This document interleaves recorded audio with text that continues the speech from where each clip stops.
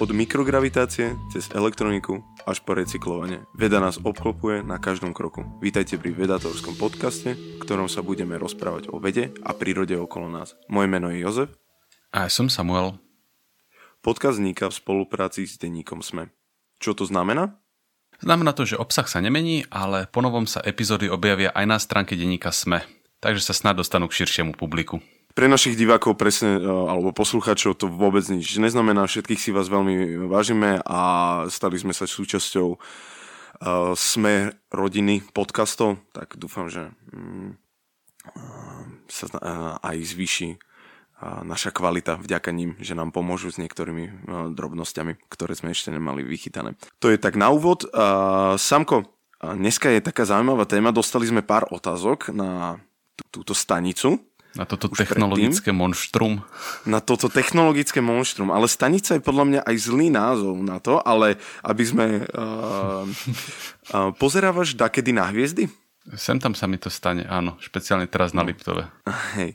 A všimol si dakedy takú veľmi silnú žiarivú bodku na oblohe a hovoril si dakedy, že čo to je? Že ide to strašne rýchlo cez oblohu. Áno, ale tým, že som aj fotoval nočnú oblohu, tak tieto prekliaté satelity, ktoré ti robia čiarky cez fotky, veľmi dobre poznám.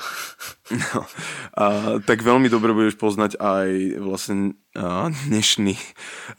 dnešný predmet podcastu a tým je ISS stanica, Medzinárodná vesmírna stanica. Ktorá mimochodom ani nevyzerá ako malá bodka. Ona je tak veľká, že to keď vidíš, tak je to výrazne väčšie než hociaký iný satelit, ktorý niekde uvidíš. Naozaj veľká svietiaca bodka, ktorá letí po oblohe. A ak by si niekto chcel odchytiť v úvodzovkách, tak sú stránky, ktoré uvádzajú jej presnú trajektóriu a dá sa pozrieť, kedy preletí aj ponad vaše mesto. Áno, kvôli tomu, že ona obieha koľkokrát? 16-krát Zem? Veľmi veľa krát, áno. No takže oni zažívajú východ slnka veľakrát denne. Nie je to pre nich nič magické. 16 východov a 16 západov slnka za deň zažijú. No. Čiže 16 orbitov Zeme. Hej, dobre si to pamätám. Dobre, tak začneme asi tak úplne na začiatku, že čo je to tá ISS a koľko už funguje? No takže Medzinárodná vesmírna stanica je najväčšie v podstate laboratórium, ktoré sa nachádza na obežnej dráhe Zeme. Dobre, že si povedal inak to laboratórium, lebo povedať hociak inak tomu je podľa mňa skresľujúce troška. Áno, extrémne zavádzajúce. Je to laboratórium s malou posilkou. Áno. A teda má už 20... Ale asi aj najviac využívanou posilkou, by som povedal, na obyvateľa. No a funguje, teda pýtal sa, koľko funguje. Funguje už 21 rokov a je non-stop obývaná, čiže je tam ľudská posádka vyše 19 rokov už. Takže sa tam striedajú non-stop. Áno, rôzni príslušníci. ISS, ako si, neviem, či pamätáš z nášho podcastu o vesmírnom práve, tam som ju tiež spomínal. Pamätám. ISS nepatrí vlastne nikomu. Samozrejme, že NASA bola tá asi taká tá primárna vesmírna agentúra, ktorá bola vlastne za ISS, ale vlastne ISS je kolaborátom rôznych vesmírnych agentúr. Čiže okrem NASA je tam ESA, to je Európska vesmírna agentúra. Potom je tam JAXA. Dúfam, že si to vyslovil správne. Hej, Japonská NASA. Áno, Japonská. Majú veľmi hlúpy názov, ako mohli mať jednoduchý názov. Áno. A potom je tam Roskosmos, čiže Ruská, no nechcem povedať, že NASA, ale teda Ruská vesmírna agentúra a CSA je kanadská. Takže aj naša vesmírna stanica. Hej. Som sa dozvedel vlastne pri štúdiu o ISS, že aj Kanaďania majú vesmírny program. Ale hlavne je to teda americko-ruská stanica. V tom slova zmysle, že je rozdelená na americkú a ruskú časť a v tej americkej sú teda aj ostatné krajiny. A dlho posledné roky, kým tam teraz znova nepoletel SpaceX, tak tam letali iba ruské rakety. Vieš, také zásobovačky a tak. Kvôli tomu, že Američania vyradili svoj program raketoplánov v 2014, alebo ešte skôr, to si nespomínam, ale takže oni nemali spôsob, ako sa tam dostať. No a ja som použil také slovo, že je to vesmírne monštrum alebo niečo také, lebo keď sa človek pozrie na Medzinárodnú vesmírnu stanicu, tak sa mu tiskne označenie, že Frankenstein, že je to také polátané z rôznych kúskov. Medzinárodná vesmírna stanica je obrovská. Obrovská znamená, že veľká zhruba ako futbalové ihrisko. Futbalové americké ihrisko, ale to zhruba odpoveda aj našim. Ona má rozmer zhruba 100 metrov dĺžku. Čo je naozaj obrovské. A samozrejme 100-metrový kolos z veľkej časti kovový nevyniesieš na jeden krát. Takže ona začala takým úplne malinkým modulíkom, taký proste, predstavte si to zhruba ako jeden vagón alebo jednu takú cisternu a k tomu sa postupne pridávali ďalšie kúsky, pridávali sa tam solárne články, obytné zóny, laboratória, experimentálne zariadenia, pridalo sa tam také rameno externé, aby sa v úvodzovkách vedela poškrapkať, vieš, keď niečo potrebuješ oservisovať. Pridávali sa tam ďalšie pristávacie doky, takže postupne ona rástla a vrele odporúčam, ak sa vám tento podcast bude páčiť, tak si na YouTube dať video, že ako montovali vesmírnu stanicu. A je urobené asi taký 8-minútový timelapse a normálne, že nechcem povedať, že som nedýchal pri tom, lebo 8 minút sa to nedá vydržať, ale úplne fascinujúce sledovať, ako rástla postupom tých rokov. Prvý ten blog sa volal Zaria. To je pekné meno. Áno, pekné. A bol to presne ako hovoríš, bol to taký blok s solárnymi panelmi. Hej, ale on mal aj také, že aj dovnútra sa dali, že neboli to čisto solárne panely, tam sa potom začali pridávať také, že vieš, že keď niekde dávajú dotácie na solárne články, tak ich tam nahodíš úplne, že kopu. Tak tá vesmírna stanica naozaj, teraz veľká časť jej plochy je tvorená práve solárnymi článkami, aby to poháňalo všetky tie experimenty, čo tam sú a vedia produkovať toľko energie, že niekedy je to až naviac. Vieš, že oni tam robia radšej prebytok, ako keby im chýbalo. Ale majú teda toľko solárnych článkov, to je asi miesto, kde nechceš, aby ti chýbala energia. Presne tak. Plocha, alebo teda rozmer tých solárnych článkov je, že 73 metrov. Čiže úplne šialené. A ďalší šialený údaj je, že hmotnosť celková je, že 420 tón. Wow. Vyniesť kilogram niečo do vesmíru je veľmi drahé a vyniesť 420 tón do vesmíru sa samozrejme teda to treba rozložiť v podstate na 10 ročia, ako sa to aj urobilo. Hej, tam si ľudia môžu predstaviť, že stojí to asi, každé kilo stojí, teda mohlo by sa spraviť zo zlata to kilo. tak je to drahé vyniesť niečo hore. Wow, to je pekné prirovnanie. Hej, v jednom dokumentárnom filme to riaditeľ NASA prirovnával. Možno teraz zo SpaceX už je to menej. Jasné, to je dobrý koment. Stále lacnejšie vďaka lepším a lepším raketám. Hej, technológiám aj postupom a tak ďalej, ale akože ten taký zlatý vek bol asi, že 1:1, proste 1 gram hmoty k 1 gramu zlata, že aké by vynašali zlato hore. Čiže donesieš vlastne dva také mešce, jeden mešec je náklad, ktorý tam chceš vyniesť kilový a druhý mešec je zlato, ktorým to zaplatíš. OK. Presne tak. Len ten necháš našťastie dole. Len pre predstavu, že keď si ľudia pozrú, ako vyzerá taká vesmírna stanica iná ako ISS, tak to väčšinou vyzerá veľmi klaustrofobicky. Že máš izbietku, vieš, že 3x3 metre, 3x3x3 napríklad, alebo niečo také, a tam sú 3 ľudia nasačkovaní týždeň, ale obyvateľná zóna vesmírnej stanice, Medzinárodnej vesmírnej stanice, má objem 388 kubických metrov, čo keď zoberieš, že na výšku, keby to boli tak zhruba 2 metre, tak tá plocha je 200 metrov štvorcových. Hej, čo nie je zlé. Akože extrémne luxusné, hej. Stále je to klaustrofobické, keď človek pozerá tie fotky, ale presne ako hovorí, že v porovnaní s inými, alebo už len s raketami, alebo tak je to naozaj, že Casa de El Niño proste. Takže je to naozaj na ten dlhodobejší, na tie dlhodobejšie misie. A treba zase povedať, že to nie je tak, že to by bolo celé obytná zóna. V podstate tam každá stena je využitá na niečo, buď ako sklad vecí, alebo na rôzne experimenty. A tých experimentov tam beží vyše 200. Dostaneme sa k tomu neskôr, že čo sa vlastne robí, aké pokusy, ale teda povedali sme, že si to úplne pokojne ľudia môžu predstaviť ako laboratórium. Naozaj tam, kde nemáš okna, tak okrem toho, že si v bezťažovom stave, tak by si nevšimol, že nie si v takom pozemskom labaku. Čiže biele steny, vieš, takéto osvetlenie typické laboratórne, a všade kábliky, rôzne, nechcem povedať, že skúmavky, skôr také sáčky s rôznymi vecami, že úplne proste sofistikovaný labák.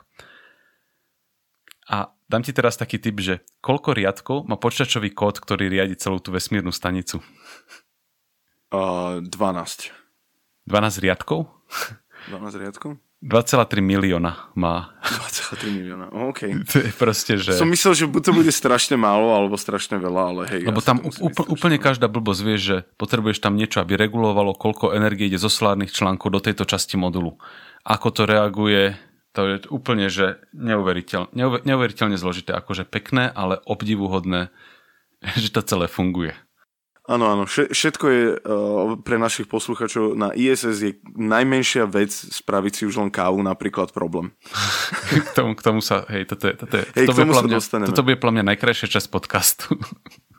Áno, dobre, hovoríme o nej, ale kde sa reálne nachádza táto stanica? Je kde pri mesiaci, alebo... Nachádza sa na orbite Zeme. Orbit Zeme znamená, že v podstate krúži okolo Zeme. A krúži vo výške zhruba 400 km. 408 až 410, ono to trošku varíruje. Tak to v svojej podstate to je tak ani do Košice človek nedostane, nie? Presne tak, že keď letí nad vami a nachádzate sa v Bratislave, tak je tá stanica bližšia ako napríklad Košice. Takže ona v skutočnosti nemusí byť ďaleko a ľudia majú bežne mylnú predstavu o tom, že prečo je tam vlastne bezťažový stav a ako to vlastne celé funguje. Mylná predstava je taká, že oni sa vlastne nachádzajú tak ďaleko, že tam už nie je gravitácia Zeme. Čo je úplne nesprávna predstava. Oni sú tak blízko, že to gravitačné pôsobenie je tam prakticky rovnako veľké ako na Zemi. Pár percent dole, ale zanedbateľne málo. No a to vysvetlenie, že prečo vlastne nespadne, je také, že ona vlastne v skutočnosti celý čas padá. A je na to taký pekný príklad, že predstav si, že si na vysokej veži na severnom pole a odpaluješ golfovú loptičku. A teraz odpalíš tú golfovú loptičku, dopadne, ja neviem, koľko sa odpalujú golfové loptičky, 100 metrov od teba. Tak teraz dajme tomu, že by si bol proste taký poloboch a vedel by si odpaliť golfovú loptičku, že 10 alebo 20 alebo 100 kilometrov. Tak ak odpališ loptičku 100 km od seba, tak ona dopadne ešte ďalej, ako by si čakal, lebo pod ňou začne kvôli krivosti unikať Zem. Kvôli zakriveniu. Kvôli zakriveniu. Že ona už niekde mala dopadnúť, ale vlastne tá Zem tam vlastne ešte trošku chýba. Aha. A teraz ako takého poloboha ťa to začne zaujímať, že ako silno musíš vystreliť, aby tá loptička nedopadla nikdy. Čiže loptička klesne o meter a zároveň Zem pod tou loptičkou klesne o 1 meter. No a bude v takom stave bez ťaže. A dá sa toto spočítať? No a tá rýchlosť vo výške, v akej sa nachádza ISS, je 7,66 km za sekundu. Za sekundu, nie za hodinu. Áno, keď si povedal za sekundu, tak to je dosť.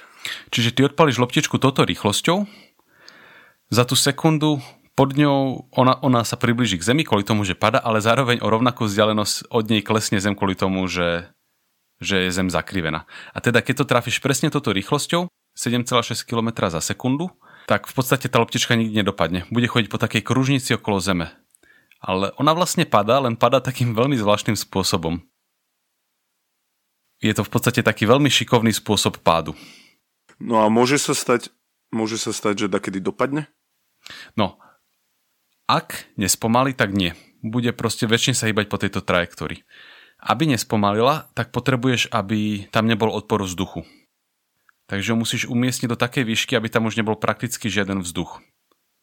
Takže preto tento experiment nemôžeš robiť vo výške 1 km napríklad, lebo máš obrovský odpor vzduchu, musíš tú raketu vyniesť alebo tú stanicu vyniesť niekoľko stoviek kilometrov.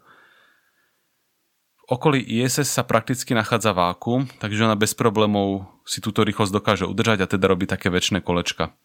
Nie je tam žiadne médium, čo by ju spomalovalo. Nie je tam, a akože trošku je, ale ona sa zase vie trošku pridať. Alebo vieš nie poslať raketu, aby ju potlačila proste raz za rok, keby náhodou bol veľký problém. Čiže prakticky žiadna strata rýchlosti a tým pádom sa hýbe takým spôsobom, že neustále padá na zem. Iný uhol pohľadu ináč ešte taký, že keď sa hýbeš po kružnici, tak cítiš odstredivú silu.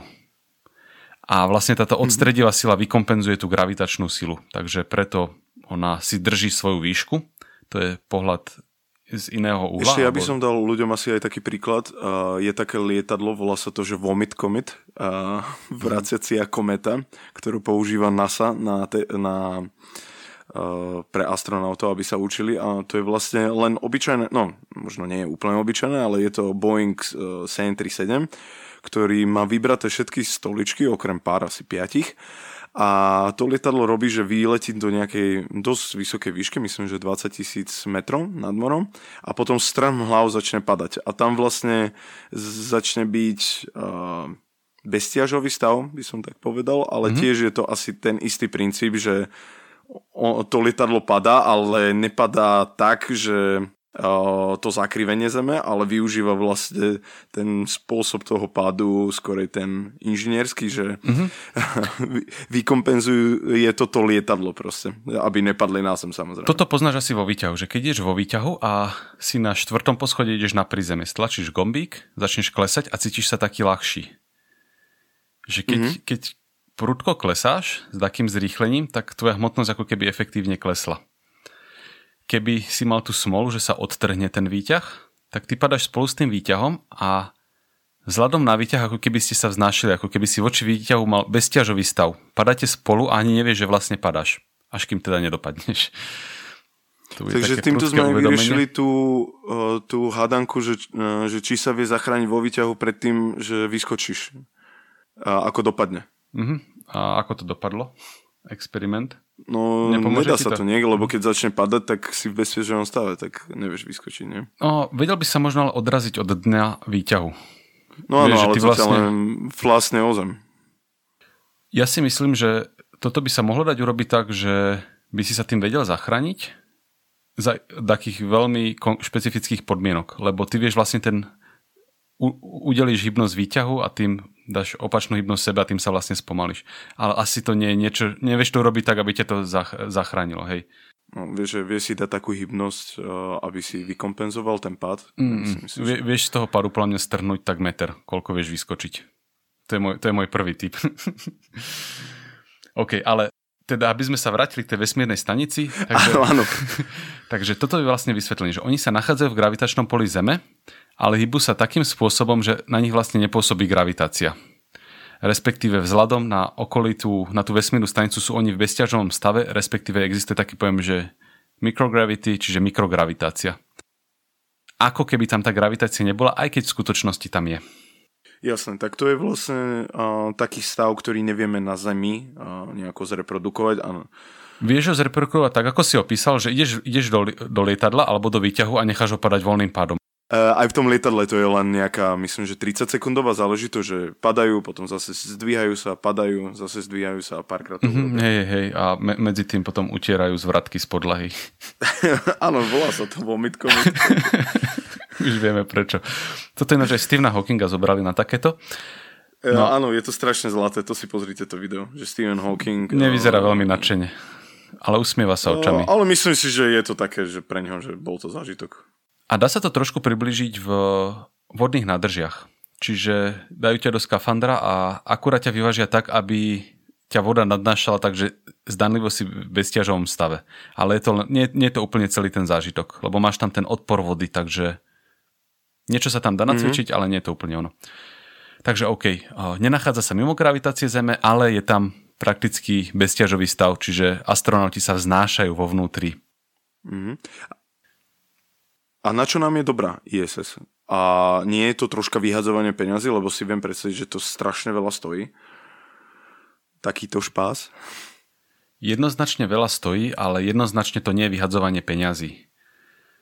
Poprvé je to súčasť takej dlhodobejšej snahy dostať ľudstvo mimo Zeme. Napríklad aj kvôli tomu, že teraz nám hrozí, že narazí do Zeme asteroid a skončili sme ako ľudstvo. Tak bolo by super, aby aspoň tisícina ľudstva sa vedela dostať mimo Zeme a prípadne tú civilizáciu obnoviť, ale to je taký dlhodobý plán.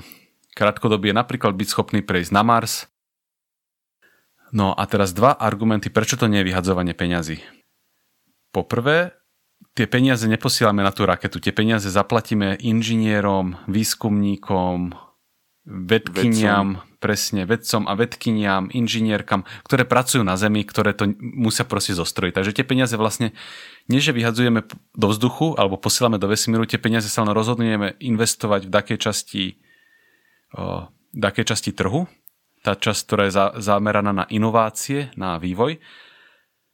A keď takýmto firmám dáš stimuly tým, že im ponúkneš vyrobiť taký projekt, tak oni často sú potom prospešné aj v rôznych iných segmentoch. A sú také odhady, že $1 investovaný do vesmírneho výskumu sa vráti niekoľkonásobne. Tie odhady sa menia, ale videl som taký opakujúci sa, že 6-násobne. Čiže každý $, ktorý investuješ do vesmírneho výskumu, sa ti v ekonomike potom vráti 6-násobne. Ja som to videl 6 tiež. A výborný príklad je GPS. No a to je druhá vec, že tie veci, ktoré vymýšľame, aby sa dalo fungovať vo vesmíre, sa potom vrátia a fungujú aj na Zemi. Čiže ono je to také, že posúva to hranice našeho poznania a to sa nám potom vráti všelikde. NASA vydáva taký, že spin-off magazín, čiže toto sú dobré technológie, ktoré sme vymysleli, na čo ich viete použiť niekde inde. Takže, to už takto, až na striebornom podnose to dáva NASA. Presne tak a máš to úplne zdokumentované, vieš poriadne, že čo sme vymysleli, prečo je to dobré, ako by ste to mohli skúsiť zahrnúť, tak len preletíme, lebo tomuto by sa dal venovať samostatný podcast, ale napríklad, keď máš na mobile foťák, tak ten foťák z veľkej časti bol motivovaný vesmírnou stanicou, lebo potrebovali vymyslieť, že ako urobiť veľmi malinký foťák. Vieš, je ťažké niečo dostať do vesmíru, ako urobiť najmenší možný foťák. A teraz tie foťaky nosíme vo vrecku. Ty si nosil okuliare kedysi a ak chceš mať okuliare, ktoré sa nedajú poškrabať, tak nech sa páči, vymysleli vo vesmíre. Napríklad vymysleli aj LED diody. Ich istú formu využitia, áno. Áno, využitia. Hlavne na liečenie ľudí. Taká protišmiková atletická obuv, také tie termálne plášte, vieš, čo si dáš, keď je niekto podchladený, tak ho zakryjú takou termofóliou. Áno. Potom napríklad na čistenie vody systém vymysleli pre kozmonautov a NASA vlastne a teraz sa využíva aj v rôznych iných častiach Zeme. V rozvojových krajinách napríklad vo veľkom. Malé vysávače do ruky alebo teplomery do uší. Alebo kvalitná izolácia. Čiže... Alebo sluchatka bezdratové. Akože, ďakujem pekne. NASA. Akože dosť je tu veľa vecí, že ako... Detektory dymu. Čiže ak niekomu začalo horieť v dome a začalo mu to pípať a to pípanie mu zachránilo život, tak treba ďakovať NASA, lebo NASA riešila problém, ako čo najskôr zistiť, že majú veľký problém, ktorý treba uhasiť. Doslova. Hej. A teraz sa bavíme o tej ISS. Samko, tipni si, koľko stála podľa teba ISS? Aký mala budget doteraz? Vôbec netuším, ale typol by som, že miliarda. To by bol môj odrazový mostík. Tak pridaj asi 150 krát. Wow, 150 miliard? 150 miliard od jej spustenia až doteraz. A to kvôli tomu, že tie rôzne moduly boli inak drahé. Napríklad jeden z modulov stál 200 miliónov, ďalší stál 2,2 miliardy a tak ďalej a plus aj. A vlastne na týchto peniazoch sa majú rôzne rozdelené tie budžety. NASA napríklad prispieva, myslím si, že 76%, ESA 8,3% z tohto budžetu, JAXA 13 skoro percent a tak ďalej. To majú podelené. Jasné. Takže naozaj zaujímavé. Nemyslím si, že v tomto budžete je aj čo sú zamestnaní vedci na Zemi a tak toto je len, že zostrojenie Hej, a proste tej ISS. Všetko, celý ten beh je proste nepredstaviteľne drahý. Hoci čo tam chceš napríklad ale zase, poslať. keď si to zoberieme, že je to naozaj že také obrovské laboratórium a 400 kilometrov nad zemou a už koľko si hovoril? 21 rokov? 21 rokov funguje a non-stop je tam posadka 19 rokov a niekoľko mesiacov. No tak povedzme, že 20 rokov, tak akože je to stále veľa, ale nie je to až tak veľa. Keď si to rozdelíš na roky, podľa mňa. Áno. V porovnaní, ja neviem, koľko sa platí za futbalistov a podobne, tak... Hej, to nenechaj ma začať v tomto. No a teraz... Dobre, na čo sú tie peniaze vlastne dobre? Na tie experimenty z veľkej časti? Áno. Ako si hovoril, ISS robí za 6 mesiacov, čo je taká štandardná dĺžka misie, spravia 200 až 250 experimentov. S tým, že nie všetky experimenty padajú pod NASU. Pokojne môže byť taká súkromná firma, ktorá povie, že zaplatím si, vynieste to tam a skúste túto vec urobiť. Áno, to je veľmi veľká časť. Vlastne tak získava NASA aj peniaze. Presne tak, že je to čiastočne biznis. Hej. A tie firmy napríklad zaujíma, že vyrábame takýto čip, takúto súčiastku. Aký je vplyv gravitácie na to, ako funguje? Je tam vôbec nejaký? Máme to zohľadniť, nemáme to zohľadniť? Choďte to tam vyskúšať. Zároveň tam prebiehajú rôzne zaujímavé fyzikálne pokusy. Napríklad teraz, že dnes som čítal nový článok o tom, že Bose-Einsteinho kondenzát tam vytvorili, čiže taký zvláštny stav hmoty, lebo vieš tam mať udržať veľmi nízku teplotu, vieš, keď máš niečo také pekne izolované, tak tam robili experimenty s týmto. Prebiehajú tam experimenty, ak sa nemýlim, s kvantovou teleportáciou na také veľké vzdialenosti. Neviem, či ISS do toho bola zapojená alebo iné vesmírne stanice, takže v tomto je to aj z fyzikálnej stránky veľmi zaujímavé. A ja som našiel ten zoznam experimentov a priznám ruku na srdce, že nemá zmysel cez neho prechádzať, lebo je to 210 experimentov, ktoré z neho nesmierne zložito. Hej, nie sú to experimenty, ktoré sú nejaké, že pestujeme fazulky vo vate, aký je to príklad. Aj keď aj také boli, alebo niečo veľmi podobné. Boli zo začiatku, ale teraz, že sa komplikujú tie experimenty. Že... Lebo to je v podstate tá zaujímavá otázka, že rastliny rastú smerom hore, už keď sú zakopané v zemi. A teraz, že ako vedia, kde je hore, tak to už samozrejme ľudia poznajú, ako to funguje, ale je to aj tak zaujímavé, akože overiť potom, čo sa stane, keď tie rastlinky začneš pestovať vo vesmíre. Lebo keď dojdeme na Mars, tak tam asi budeme chcieť aj niečo vypestovať. Ako to máme zohľadniť, ako to máme vypestovať niečo na palube. A ja len prečítam niekoľko tých projektov, aby ľudia chytili takého ciťaka. No, poď. Vôbec nebuďte smutní, keď si pod tým nebudete nič vedieť predstaviť. Napríklad teda, že kontrola bunkového delenia a morfogenéza buniek takých baktérií. RNA interferencia a správanie proteínov. Radšej som to skrátil, lebo ak to pokračovalo, to bol ešte riadok. Ako fungujú pasívne dozimetre, čiže ako sa tam meria radiácia, monitorovanie rentgenového žiarenia celej oblohy, správanie miechy a efekt, keď sa dlhodobo nachádzaš v bezťažovom stave. Mm-hmm.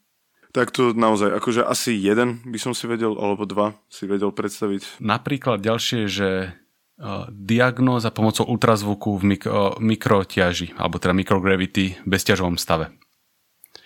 Meranie radioaktívnej dávky na orgány ľudského tela na vesmírnej stanici.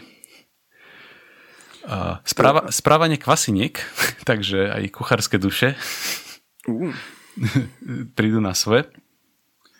Chcú zobrať nejakého kuchára na prvú cestu na Mars? Toto je veľmi pekné, keď sme pri tých kuchároch. Jeden experiment sa volá, že pesto. Ale je to, že experiment fotosyntézy a testovanie systémov a operácií, ale tá skrátka, oni to, namiešali tak, aby to dalo pesto dokopy. Hej.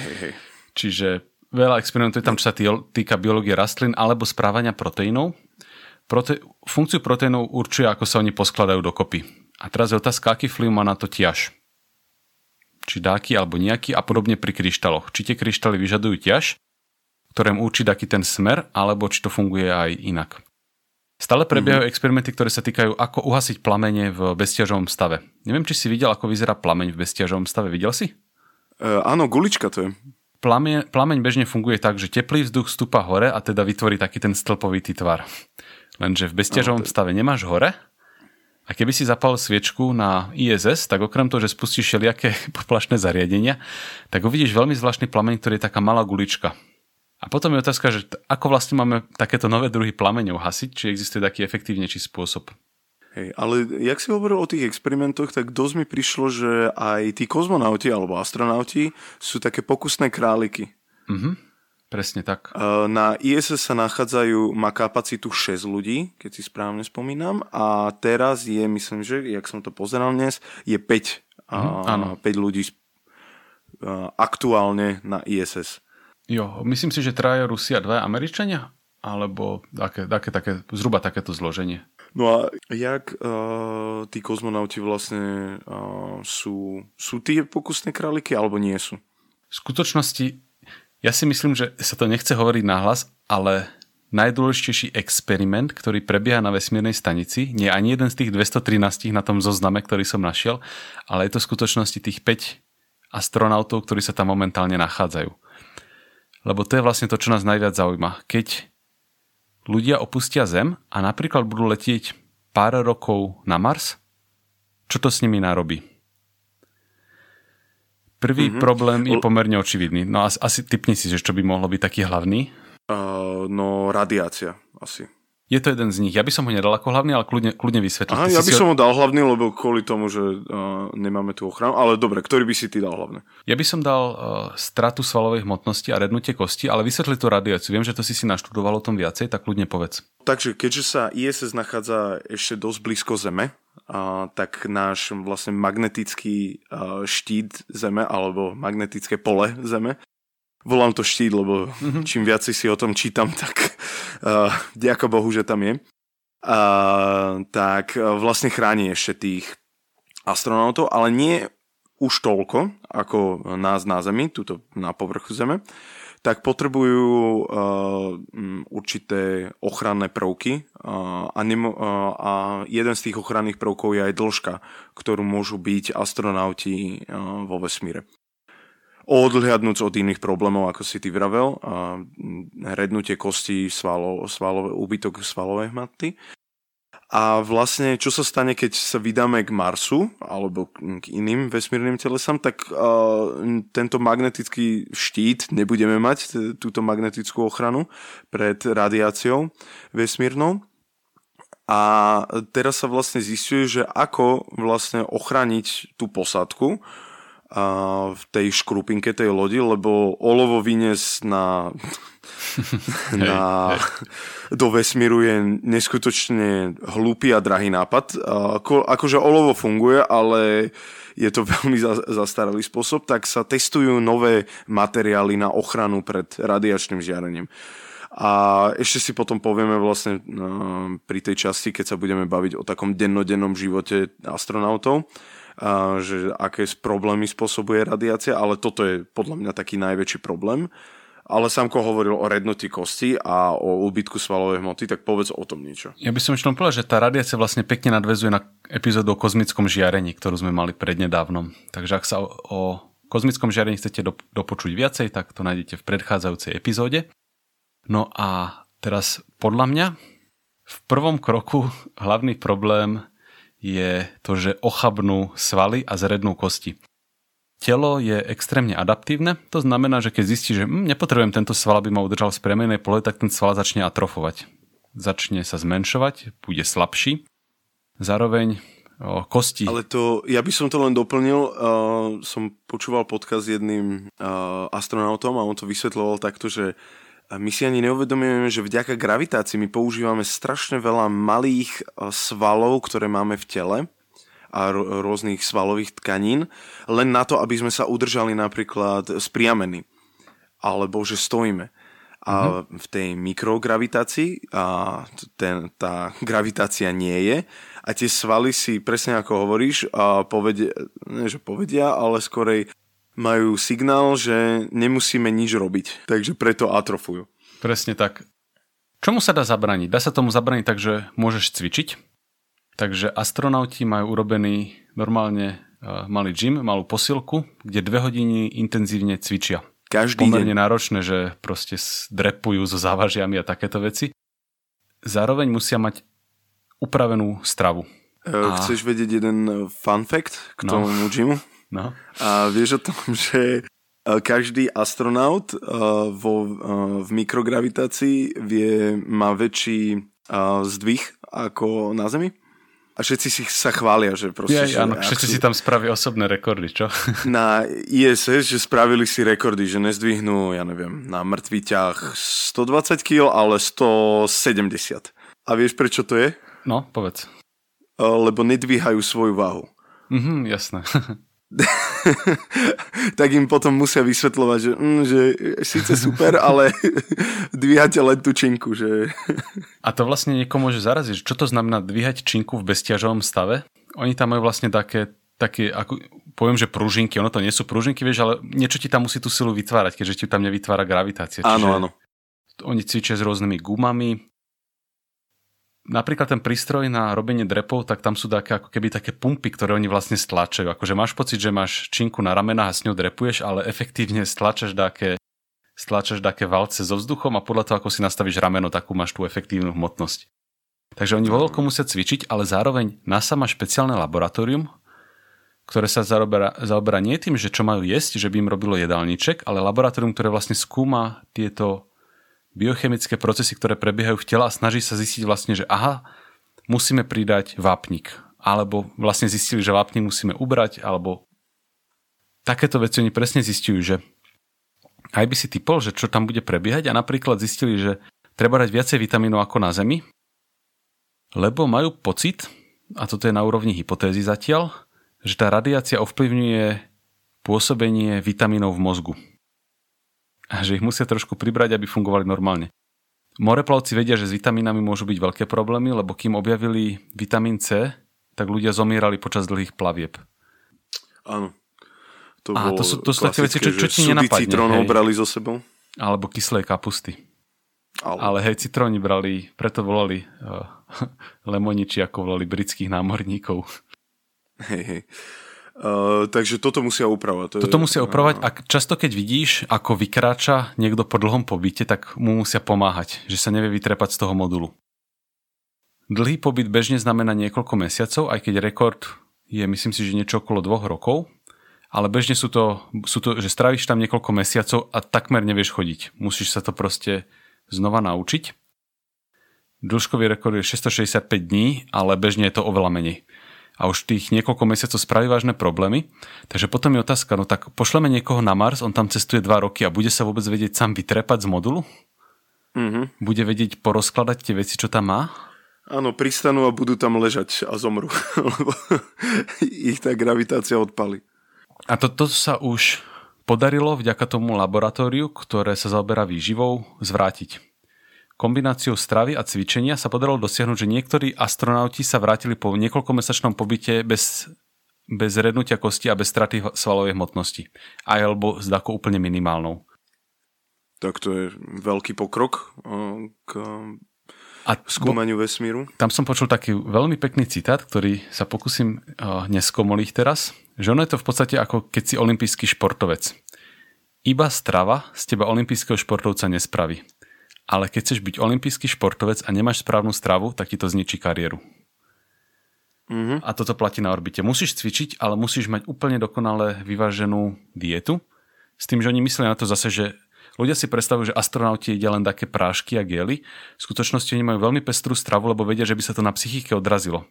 Áno, toto je vlastne veľmi dlhý boj šéf-kuchárov, tých, čo robia pre NASA a pre rôzne iné vesmírne agentúry s technikmi, aby vedeli zabaliť čo najlepšie tie jedlá a aby vlastne uchovali tú chuť aj vlastne čerstvosť, textúru, lebo vieš, keď by si jedol nejakú kašičku, ktorá chutí presne ako steak, tak asi by ti to nedalo ten istý efekt. Nie je to ono presne. A to je s hocičím, to je aj so zeleninou a tak ďalej. A chceš vedieť fun fact? Ďalší. Hovor. Vieš, ktorá spoločnosť využíva obaly pre NASA? Alebo od ktorej spoločnosti NASA zobrala obaly? No, ktoré? od Caprisonne. Hej, sranda. Tie obaly, ktoré používa Caprisonne, že raz to tí inžinieri nakupoval pre svoje deti a on, že toto vyzerá jak zaujímavý materiál, takže začal si o tom študovať, že robili na tom experimenty a že to je dokonalý obal, myslím si, že na tekutiny a polotekuté asi kvôli tomu, že to vieš potom parádne stlačiť. Že keď to minieš... Aj kvôli tomu, a sú tam aj rôzne iné veci, aj ako interaguje, myslím, že s vodou a tak, ale proste, že veľmi dobrý obal to je. No tá Caprisonne vyrába pre kozmonautov obaly na jedlo. No a teraz ešte, aby sme sa na chvíľku vrátili k tým problémom, tak spomínali sme taký ten očividný, teda tvoj očividný bol tá radiácia, tým, že sú na hranici vesmíru a to kozmické žiarenie, k tým prichádzam. Pre mňa ten očividný bol strata svalovej hmotnosti a rednutie kostí. Oba extrémne vážne problémy. Ale rozumieme zhruba, že čo sa tam deje, ako s tým bojovať. No ale taký nový problém, ktorý sa objavil relatívne nedávno, a tento problém nemáš pri krátkych pobytoch, len pri dlhších, je niečo, čo sa volá, že space blindness, čiže vesmírna slepota. A zistili, že sa astronautom zhoršuje zrak, keď sú dlho vo vesmíre. V niektorých prípadoch dokonca dochádza k takému krátkodobému oslepnutiu. A ako sa volá taký ten fuzikatý astronaut? Chris, neviem, no... Chris Hadfield, on bol ináč u nás na inštitúte v Dubline, keď odhalovali fotku čiernej diery, tak som od neho sedel asi 1,5 metra. No a on rozprával takú historku o tom, ako vlastne oslepol vo vesmíre, takže má takú hej, jo, je to dobrý party breaker. Tá jeho prednáška je na YouTube, tak si pozrite TEDx, čo ma naučilo oslepnutie vesmíre, Chris Hadfield. No a vlastne nebolo úplne jasné, že ako k tomu dochádza. A potom sa zistilo vysvetlenie, ktoré momentálne vyzerá ako veľká časť príbehu, ale nie celá. A to je, že keď sa nachádzaš na Zemi, tak gravitácia Zeme spôsobí, že sa ti tekutiny v tele rozložia nerovnomerne. To znamená, že ich máš viacej napríklad pri nohách ako v hlave. Ak je niekto dlho pripútaný na lôžku, tak mu trošku opuchne hlava, lebo tie tekutiny, vieš, sa nahromadia v hlave. Keď sa nachádzaš mimo gravitácie, tak nemá čo tlačiť tú vodu k nohám a veľa vody sa ti nahromadí v hlave, alebo teda nie vody, ale proste tekutín všeobecne, čo okrem iného vraj spôsobí, že ti to trošku začne tlačiť na oči a zdeformuje to ich tvar a to spôsobí, že sa ti pokazí zrak. A toto som vlastne videl... aj strašne malá zmena v tvare oka môže znamenať, že človek oslepne. No a teraz vieš, pošleš na Mars astronauta a on tam dojde za prvé ochabnutý, za druhé možno s rakovinou kvôli radiácii a za tretie slepý ako tágo. Vieš, no ďakujem pekne za takúto, no čo tam on potom porobí. No a... Ja viem presne, čo tam spraví. Hej. Vykope si hrob. No, ak stihne vôbec. No ale teda povedzme, že tie prvé dva problémy sa podarilo už dako poriešiť. No a tu sa zistilo, že možno to nie je len vplyv tej gravitácie, lebo začali robiť DNA testy astronautom. A zistili, že sú také genetické predispozície na to, komu sa zhorší zrak a komu nie. Ono sa to totiž nestane každému. Takže toto už je minimálne taká nádej, že vieme vyselektovať, že sorry, že vy nemôžete ísť na Mars, lebo by si tam proste došli ako krtkovia. Ale potom sa ukázala taká zvláštna vec, že rovnaký genetický marker, ktorý ukazuje tú predispozíciu na oslepnutie vo vesmíre, poukazuje na predispozíciu na rakovinu vaječníkov. Wow. A zrazu sa ukázalo, že niečo v našom tele funguje ináč, ako vieme, vďaka tomu, že skúmame to ľudské telo vo vesmíre. A toto zatiaľ nemá vyvrcholenie, tento príbeh. Toto si ľudia všimli a teraz sa to aktívne skúma a snaží sa pochopiť, že aký je vlastne tento súvis. Takže len aby ľudia ocenili, že aké je to strašne zložité fungovanie ľudského tela a ako je užitočné skúmať v trošku iných podmienkach, napríklad mimo gravitácie, aby nám to poodhalovalo kopu týchto ďalších vecí. Mm-hmm. Takže toto je strašne zaujímavé. Takže stále poďme sa posunúť už asi z tohto, aby sme zase ľudí nedesili, aby sme sa niečím aj pobavili. Áno, lebo vo vesmíre vás nikto nebude počuť kričať. Áno, hej. Dobre, toto je hrozné. Prejdime k takému milšiemu. Ako si vieme predstaviť, alebo pozeral si video, ja som to myslím, že našiel na YouTube, som ti to zabudol poslať, že bežný deň astronauta? Ja som videl asi 3 rôzne videá v príprave na tento podcast a všetky boli skvelé, takže povedz, čo si videl ty. Dobre, zobudzam sa, budem to hovoriť ako astronaut. Zobudzam sa v, povedzme, že posteli, také vajíčko, by som to nazval, taká truhlička troška. Ako?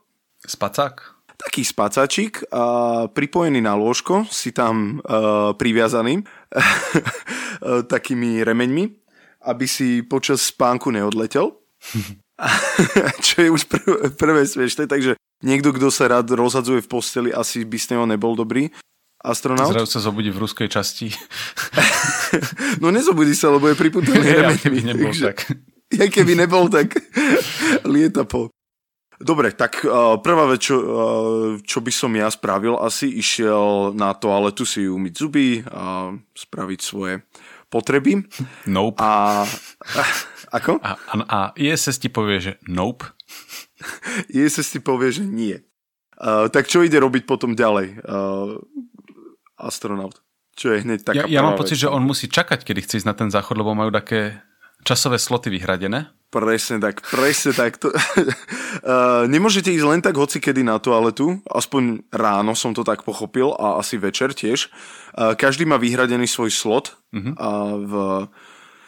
nazvem to kúpeľňa, ale... Dobrý príklad je, že predstavte si v lietadle, ako vyzerajú záchody. Tak to je... Áno, veľmi podobné je to, len je to viacej high-tech a viacej rôznych vecí tam je. Nejaké... No prvý problém, čo je, človek keď si myslí, že je tam kohútik s vodou a pustí si len tak vodičku, tak toto nemôže byť už len z toho dôvodu, že tá voda by bola všade, proste lietala by dostala sa do prístrojov. Ja čo som videl, tak mali malú plastovú tubičku, z ktorej si vedeli veľmi regulovať, koľko vody si pustia. Tak napríklad, keď si chcel umývať zuby, tak si pustil na tú kefku pár kvapiek, ktoré si chytil do tej kefky a použil ju a mal ju v ústach. Nečítal som o paste, že či musí byť nejaká špeciálna, lebo teraz ma tak napadá, že... Nie, majú na výber, môžu si vybrať podľa svojich preferencií. Tak super, tak toto je... Aj kefku si môžu vybrať. Áno. Kefku to viem, že môžeš mať vlastnú. Takže toto je tá jednoduchšia vec, umyť si zuby. Umyť si tvár z tej... Tiež ako som hovoril, nemôžeš si len tak vyliať vodu na ruku a si to dať na tvár, lebo je tam problém s tým, že by to bolo možno zase všade tie guličky vody. Tak robí sa to tak, že sa dá handrička, na ktorú sa nakvapka voda, stane sa s nej vlhká handrička a ty si ju priložíš, ale veľmi málo vlhká, aby s nej nekvapkala tá voda a si vlastne s touto handričkou utrieš tvár alebo celé telo, lebo toto je vlastne forma sprchovania. Áno. Ale myslím, že ráno sa sprchujú. Nie. Jediná forma sprchy je pomocou uterákov, rôzne vlhkých. Začneš úplne vlhkým uterákom a potom si pridaš taký šamponový uterák a potom sa sušíš normálnym uterákom. Áno. A ináč, ty si povedal niekoľkokrát, že voda robí guličky, čo možno pre niekoho, kto nevidel tie videá, je taký netriviálny fakt. V podstate voda má ambíciu mať čo najmenší povrch. Keď kvapnem vodu na stôl, tak sa rozleje kvôli tomu, že ju tá voda tlačí. Že ju gravitácia tlačí a spôsobí, že sa teda rozniesie po celom stole. Ale ak tam nemám tú gravitáciu, ak ju vyhodím z hry, tak jediná motivácia vody je mať čo najmenší povrch, alebo teda sa na niečo pripevniť. Takže ak len tak nechám vodu vznášať sa, tak ona vytvorí takú guličku. Čo robí veľký problém pri snahe sa napiť alebo osprchovať, teda problém. Vyleješ tú vodu pred seba a chytíš ju ústami. Ale robí o dosť väčší problém, keď chceš ísť napríklad na záchod. Áno, to je ďalšie. Používanie záchodu je asi jedna z najkomplikovanejších a najzvláštnejších vecí na ISS. Nikdy som si to nejako nepredstavoval, ale keď používa človek záchod, potrebuje... čo sa deje na Zemi je, že gravitácia nám pomáha k tomu, jak používame záchod a potom nám pomáha aj voda. Tieto dve veci ale vo vesmíre nie sú, aspoň nie tak, ako ich poznáme na Zemi, takže používanie záchodu je veľmi zvláštne. Odporúčam si to pozrieť divákom. Je to až strašidelné troška, takedy. Nebojte sa, nenecháme to len tak, že pozrite si, ja vám to veľmi presne opíšem, čo sa deje. Mňa to fascinuje. Áno, tak Sámko, ty to máš viacej toto naštudované. Tak. No, pri malej je to ešte relatívne jednoduché. Proste si tam musíš niečo prisunúť, čo má v sebe podtlak a ten podtlak nahradí gravitáciu. To sa dá. OK. Ale ísť na veľkú potrebu je extrémne zložité a tu sa budem snažiť nebyť veľmi explicitný, ale je to tak zaujímavé, že to sa proste nedá nespomenúť. Takže oni majú na vesmírnej stanici trenažerový záchod, lebo ak si mysleli, že niekoľko miliónov riadkov počítačového kódu je zložité, tak ísť na veľkú potrebu na vesmírnej stanici je ešte zložitejšie podľa mňa. Takže majú najprv trenažer, kde sa to musia naučiť na sucho, a až potom si môžu trúfnúť ísť na normálny záchod. Trenažer vyzerá tak, že máš taký malý otvor, jak na latríne napríklad, ale fakt, že malý. Takže sa musíš naučiť správne zarovnať. A keď už sa zarovnáš, tak sa musíš uchytiť, aby si neodletel z toho miesta, kde si sa zarovnal. No a teraz ako zistíš, že si sa správne zarovnal? Máš tam také kamery, ktoré ti ukazujú tvoj zadok z dola počas toho, ako sedíš na tej vesmírnej latríne malej. A musíš si urobiť proste takú svalovú pamäť, že ako mám byť rozložený, aby som bol správne zarovnaný. Potom ideš na ten... Keď sa toto naučíš, tak ideš na ten hlavný záchod a sadneš si presne, ako si sa naučil na trenažéri a máš tam istý podtlak, ktorý z teba exkrementy potom ideálne vyťahne, ale nevždy sa to stane. Takže existuje riziko, že keď sa z neho ideš postaviť, tak ťa budú prenasledovať.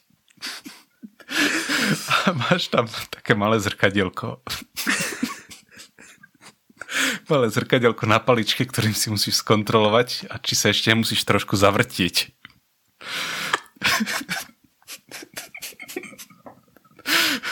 Takže ak si predstavujete astronautov veľmi vznešených, tak toto môže trošku naštrbiť tieto predstavy. Tieto procesy nemôžeš robiť naraz. Najprv ideš na malú, potom ideš na veľkú.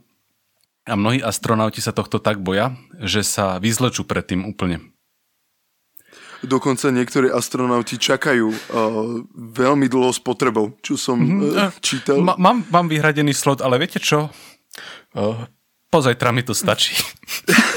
Akože sa smieš, ale jedna astronautka hovorila, že ona čakala takedy aj 2-3 dní. Že? Na druhej strane tým, že musíš na to čakať a ten manéver je pekne vznešené slovo pre toto, ale zaslúži si to tento proces. Trvá dlho, tak to zase nechceš nechať tak na poslednú chvíľu, vieš. A... Asi si nájdeš ten správny moment, kedy. No a nechceš si tam napríklad zašpiniť oblečenie, lebo na vesmírnej stanici sa neperie. Áno. A vieš, ako misia priemerná, myslím, že trvá 6 mesiacov, alebo myslím, že už je to tak ustálené, neviem, či priemerná, ale už je to tak ustálené, že na 6 mesiacov chodia. Vieš, ako si perú astronauti? No si povedal, že si neperú, si mi to pokazil teraz, ale čo robia s oblečením? Nemôže byť niekto v...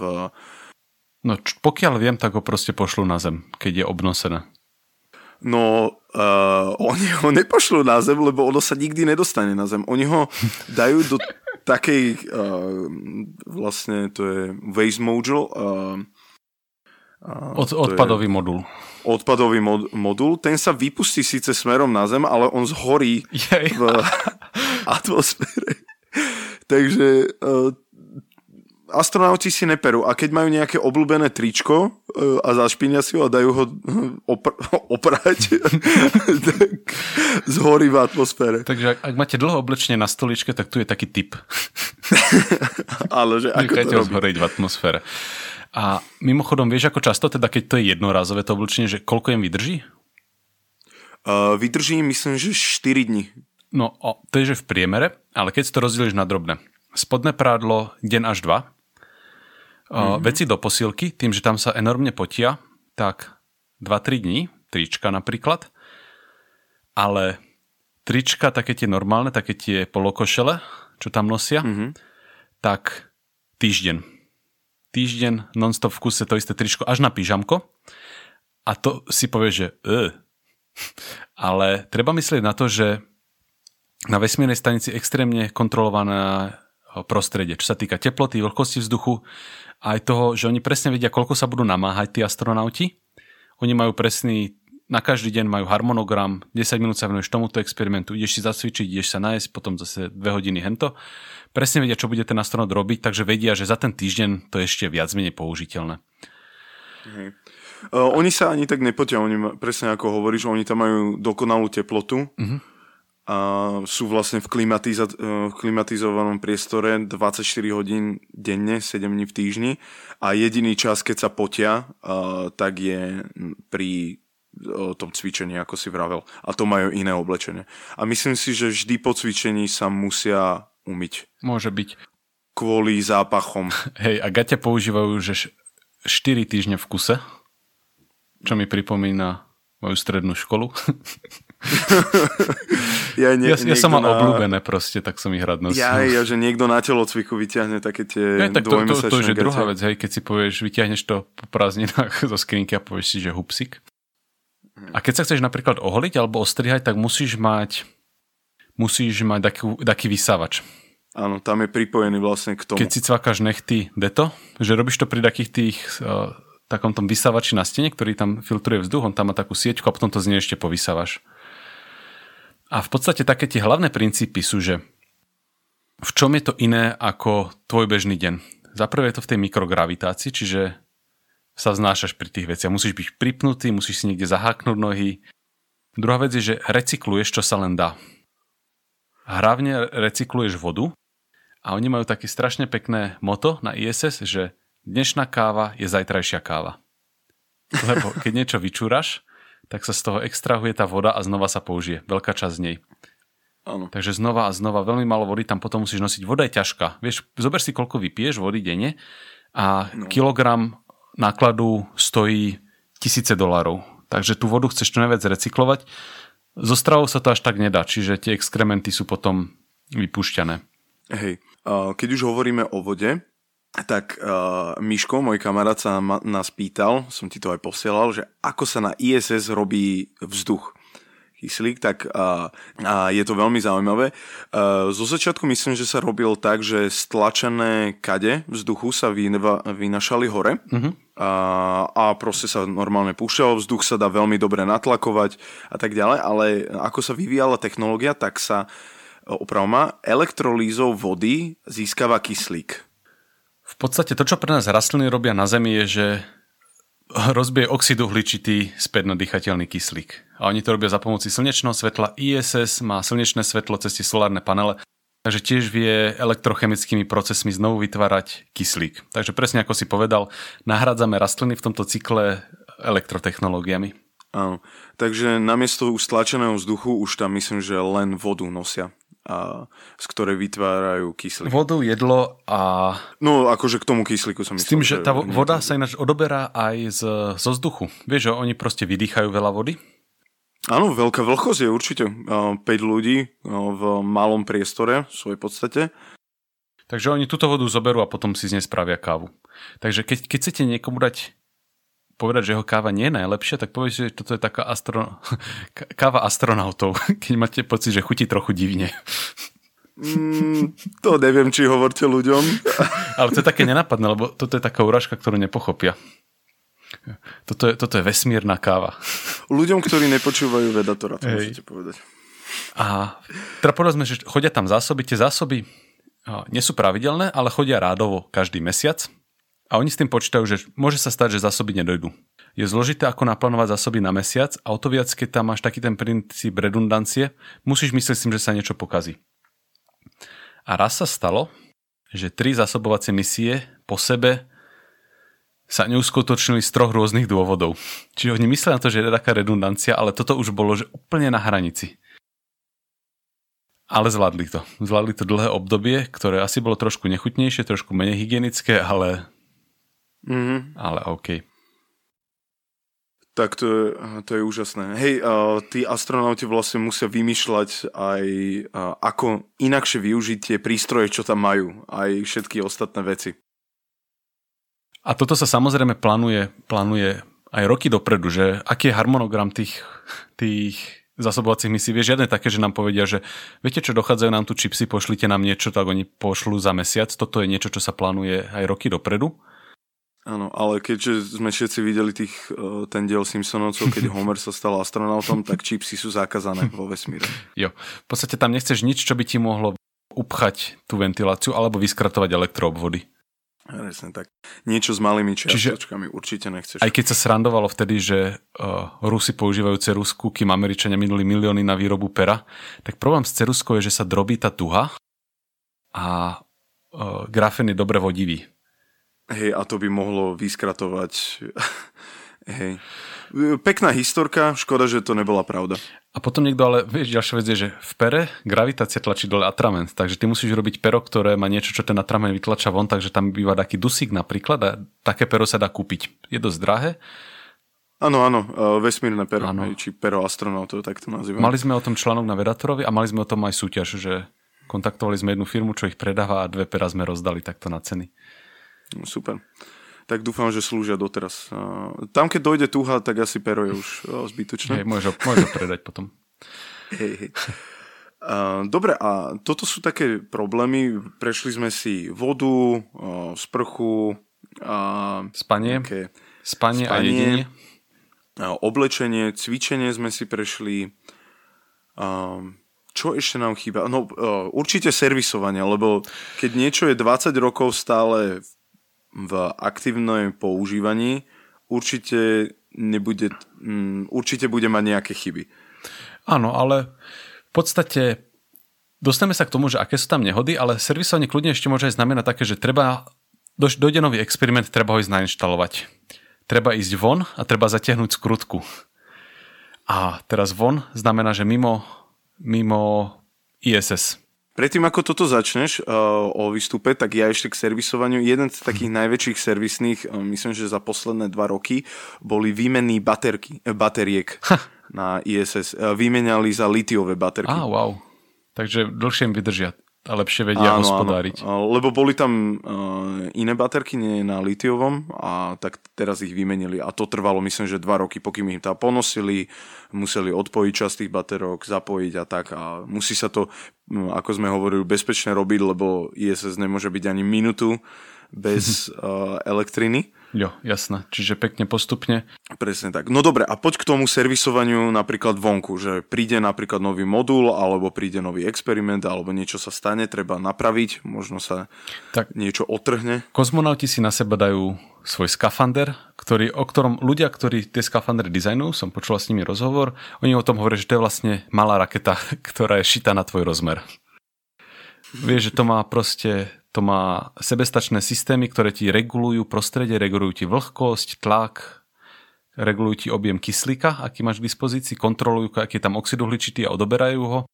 A zároveň majú takú schopnosť pohybu, komunikácie, čiže toto je proste sofistikované zariadenie, do ktorého sa nebudeme ani púšať, lebo by si to zaslúžilo samostatný podcast. No a teda ich úlohou je teda, že oni sa do toho nahodia a idú niečo robiť von.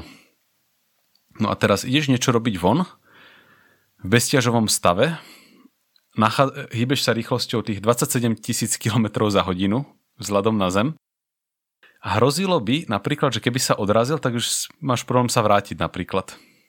Takže oni sú non-stop v podstate lanami priviazaní k niečomu. Vieš, majú také háky, ako keď ideš niekde loziť, musíš byť non-stop istený. So skobami to robia. A majú očka na tej stanici, že sa pripávajú. A zároveň nie len ty, ale aj hoci čo používaš. Čiže vieš, máš taký francúzák a zrazu ti padne, no tak iné keď ti padne zo strechy a musíš ísť po rebríku dole, a iné keď ti padne z vesmírnej stanice zhorí v atmosfére a najbližší ti príde o pol roka. Čiže všetko musíš mať popripevňované. Nastávajú nové komplikácie, napríklad potrebuješ niečo zatiahnuť. No ako zatiahneš niečo pevne na Zemi, takže sa zaprieš nohami. Zaprieš sa nohami vďaka tomu, že ťa tlačí gravitácia. A nope. Takže všetky zdanlivo banálne úlohy sú extrémne zložité. Všetko musíš mať popripínané, každý krok robíš, tak musíš jednu vec pripojíš, druhú zapojíš, aby ti neodletela. Zároveň je ťažké sa do niečoho zaprieť.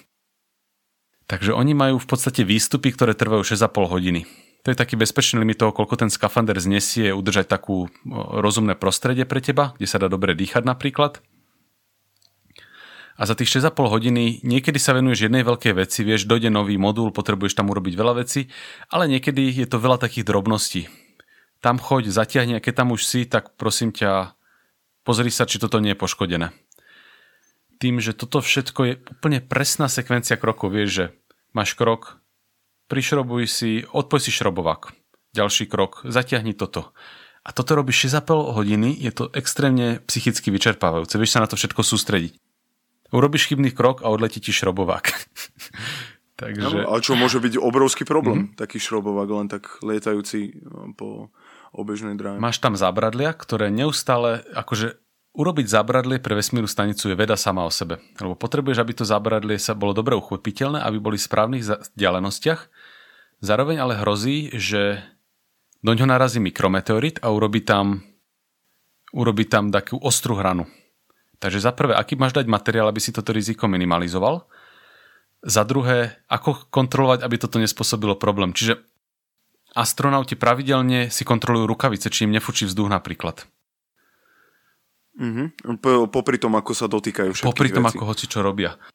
A už ľudia majú pocit, že to proste nie je tak, že idem sa poprechádzať, vieš, idem sa večer prejsť, nahodím si skafander a idem von, jak to ukazujú v niektorých filmoch. Toto sú zložité operácie, ktoré sa plánujú zhruba rok dopredu. Oni rok dopredu majú tých 6,5 hodiny natabulkovaných na jednotlivé výstupy. Že čo sa bude diať. A predtým, než vôbec idú do vesmíru, tak sa toto všetko naučia v tých bazénoch, čo sme spomínali. Kde ich to tak nadnáša. Takže oni presne vedia, že toto budem šrobovať a keď mám zašrobovať niečo vo vode, tak je to ťažšie, ako keď to robím na Zemi. Takže to... Problém bolo vynájsť vrtačku alebo šrobovačku takú, lebo keď byš v bezťažovom stave len tak použiješ šrobovačku, tak ťa začne točiť. Hej, ty sa budeš točiť opačným smerom. Hej, a toto zapretie bolo, tak vymysleli takú, že neprenáša na teba ten pohyb. Asi sa tam do niečo sa ona musí zaprieť ona. Myslím, že ono je to také, že jak by sa prisaje na jasné. Ten okolitý. Hej.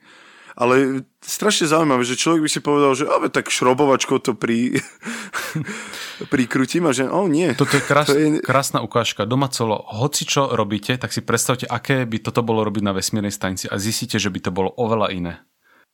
Buď kvôli chybajúcej gravitácii, kvôli chybajúcim iným veciam, kvôli tomu, že je tam ťažké dostávať nové veci, napríklad nové šroby.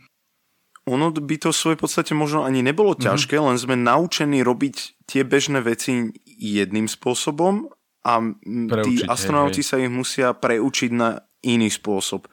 A to je podľa mňa strašne ťažké. A plus ešte aj tá mikrogravitácia, ale podľa mňa kebyže už sa človek narodí v mikrogravitácii a dokáže tam žiť a tak ďalej, tak by nepotreboval 6,5 hodín, ale vedel by naozaj možno... Hej, určite. No a teraz by sme mali zase spomenúť také trošku nepríjemný aspekt a že aké problémy vznikali na ISS-ke. A znova, je to dlhý zoznam, aby ľudia neprepadali také romantickej predstave, že všetko pekne beží. Vieš, že oni tam obsluhujú 200 experimentov v netriviálnych podmienkach, je ich na to 5. Jasné, že tam bude dochádzať k problémom. A tie problémy sa samozrejme darí riešiť, zatiaľ, našťastie. Ale len tak úplne preletím cez ten zoznam, že zoznam je taký, že každý rok bolo niečo. 2003, keď si pamätáš, Columbia, ten raketoplán mal tú nehodu obrovskú, takže bol problém so zásobovaním. Čo nie je problém ISS, ale teda nechodilo im tam zásobovanie. Hneď na to, rok 2004 unikal vzduch. To už nie je niečo ako celkom problém, že áno? No, to je... Takže oni využili takú ultrazvukovú sondu na to, aby zistili, že kde im proste uniká niekde v americkej časti a opravili to. OK. 2005 znova uniká vzduch. Teda toto bol problém skôr takým generátorom kyslíka. Takže nie je to, že unikal by priamo vzduch, ale teda dochádzal im kvôli tomu vzduch. Rok na to problém s ventiláciou a rok na to problém s počítačom. Problém s počítačom, keď máš tie milióny riadkov kódu, môže byť zložitý.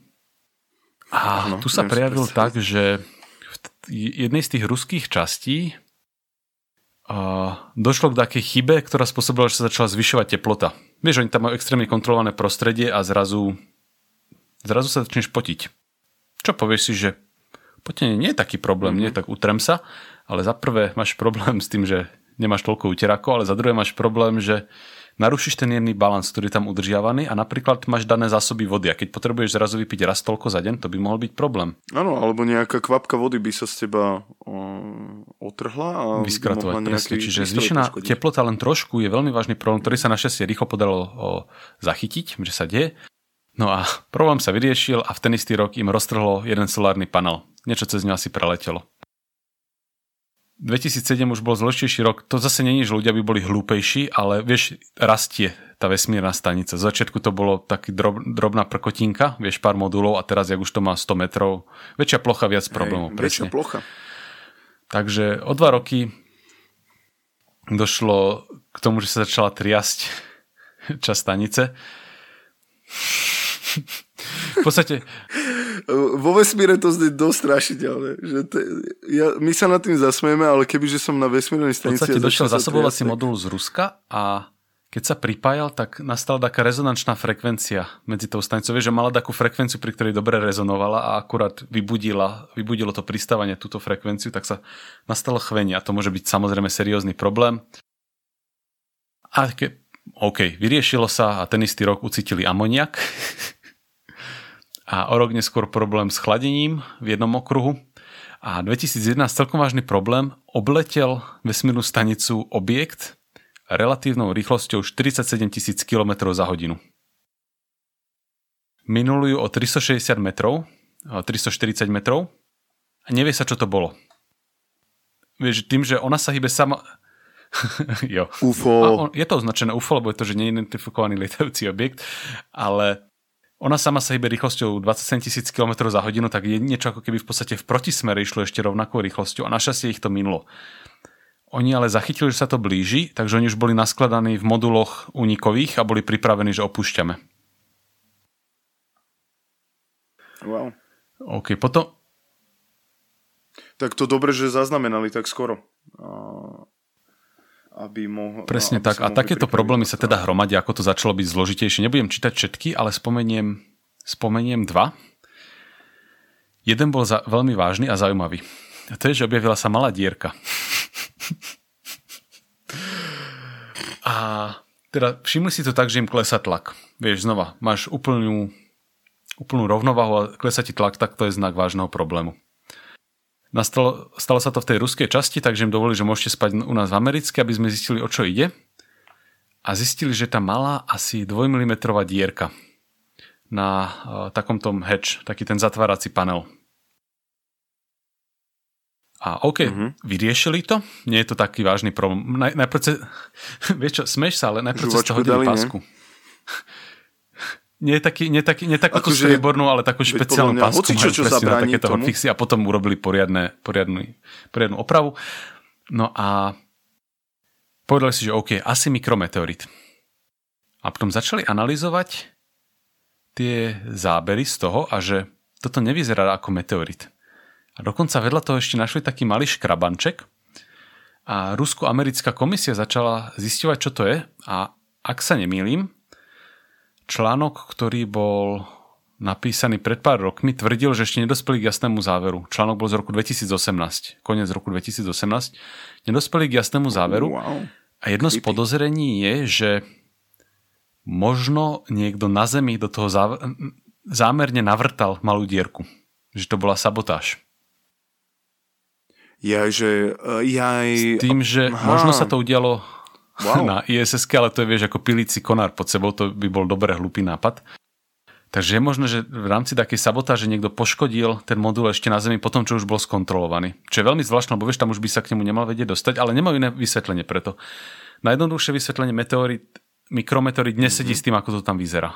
Vyzerá to skôr navrtane, ale to je tiež neúplne dobré vysvetlenie. Takže pokiaľ viem, nezistil sa úplne presne, čo to bolo, respektíve som sa nedopátral tej informácii. Ak viete, dajte nám vedieť, radi to spomenieme.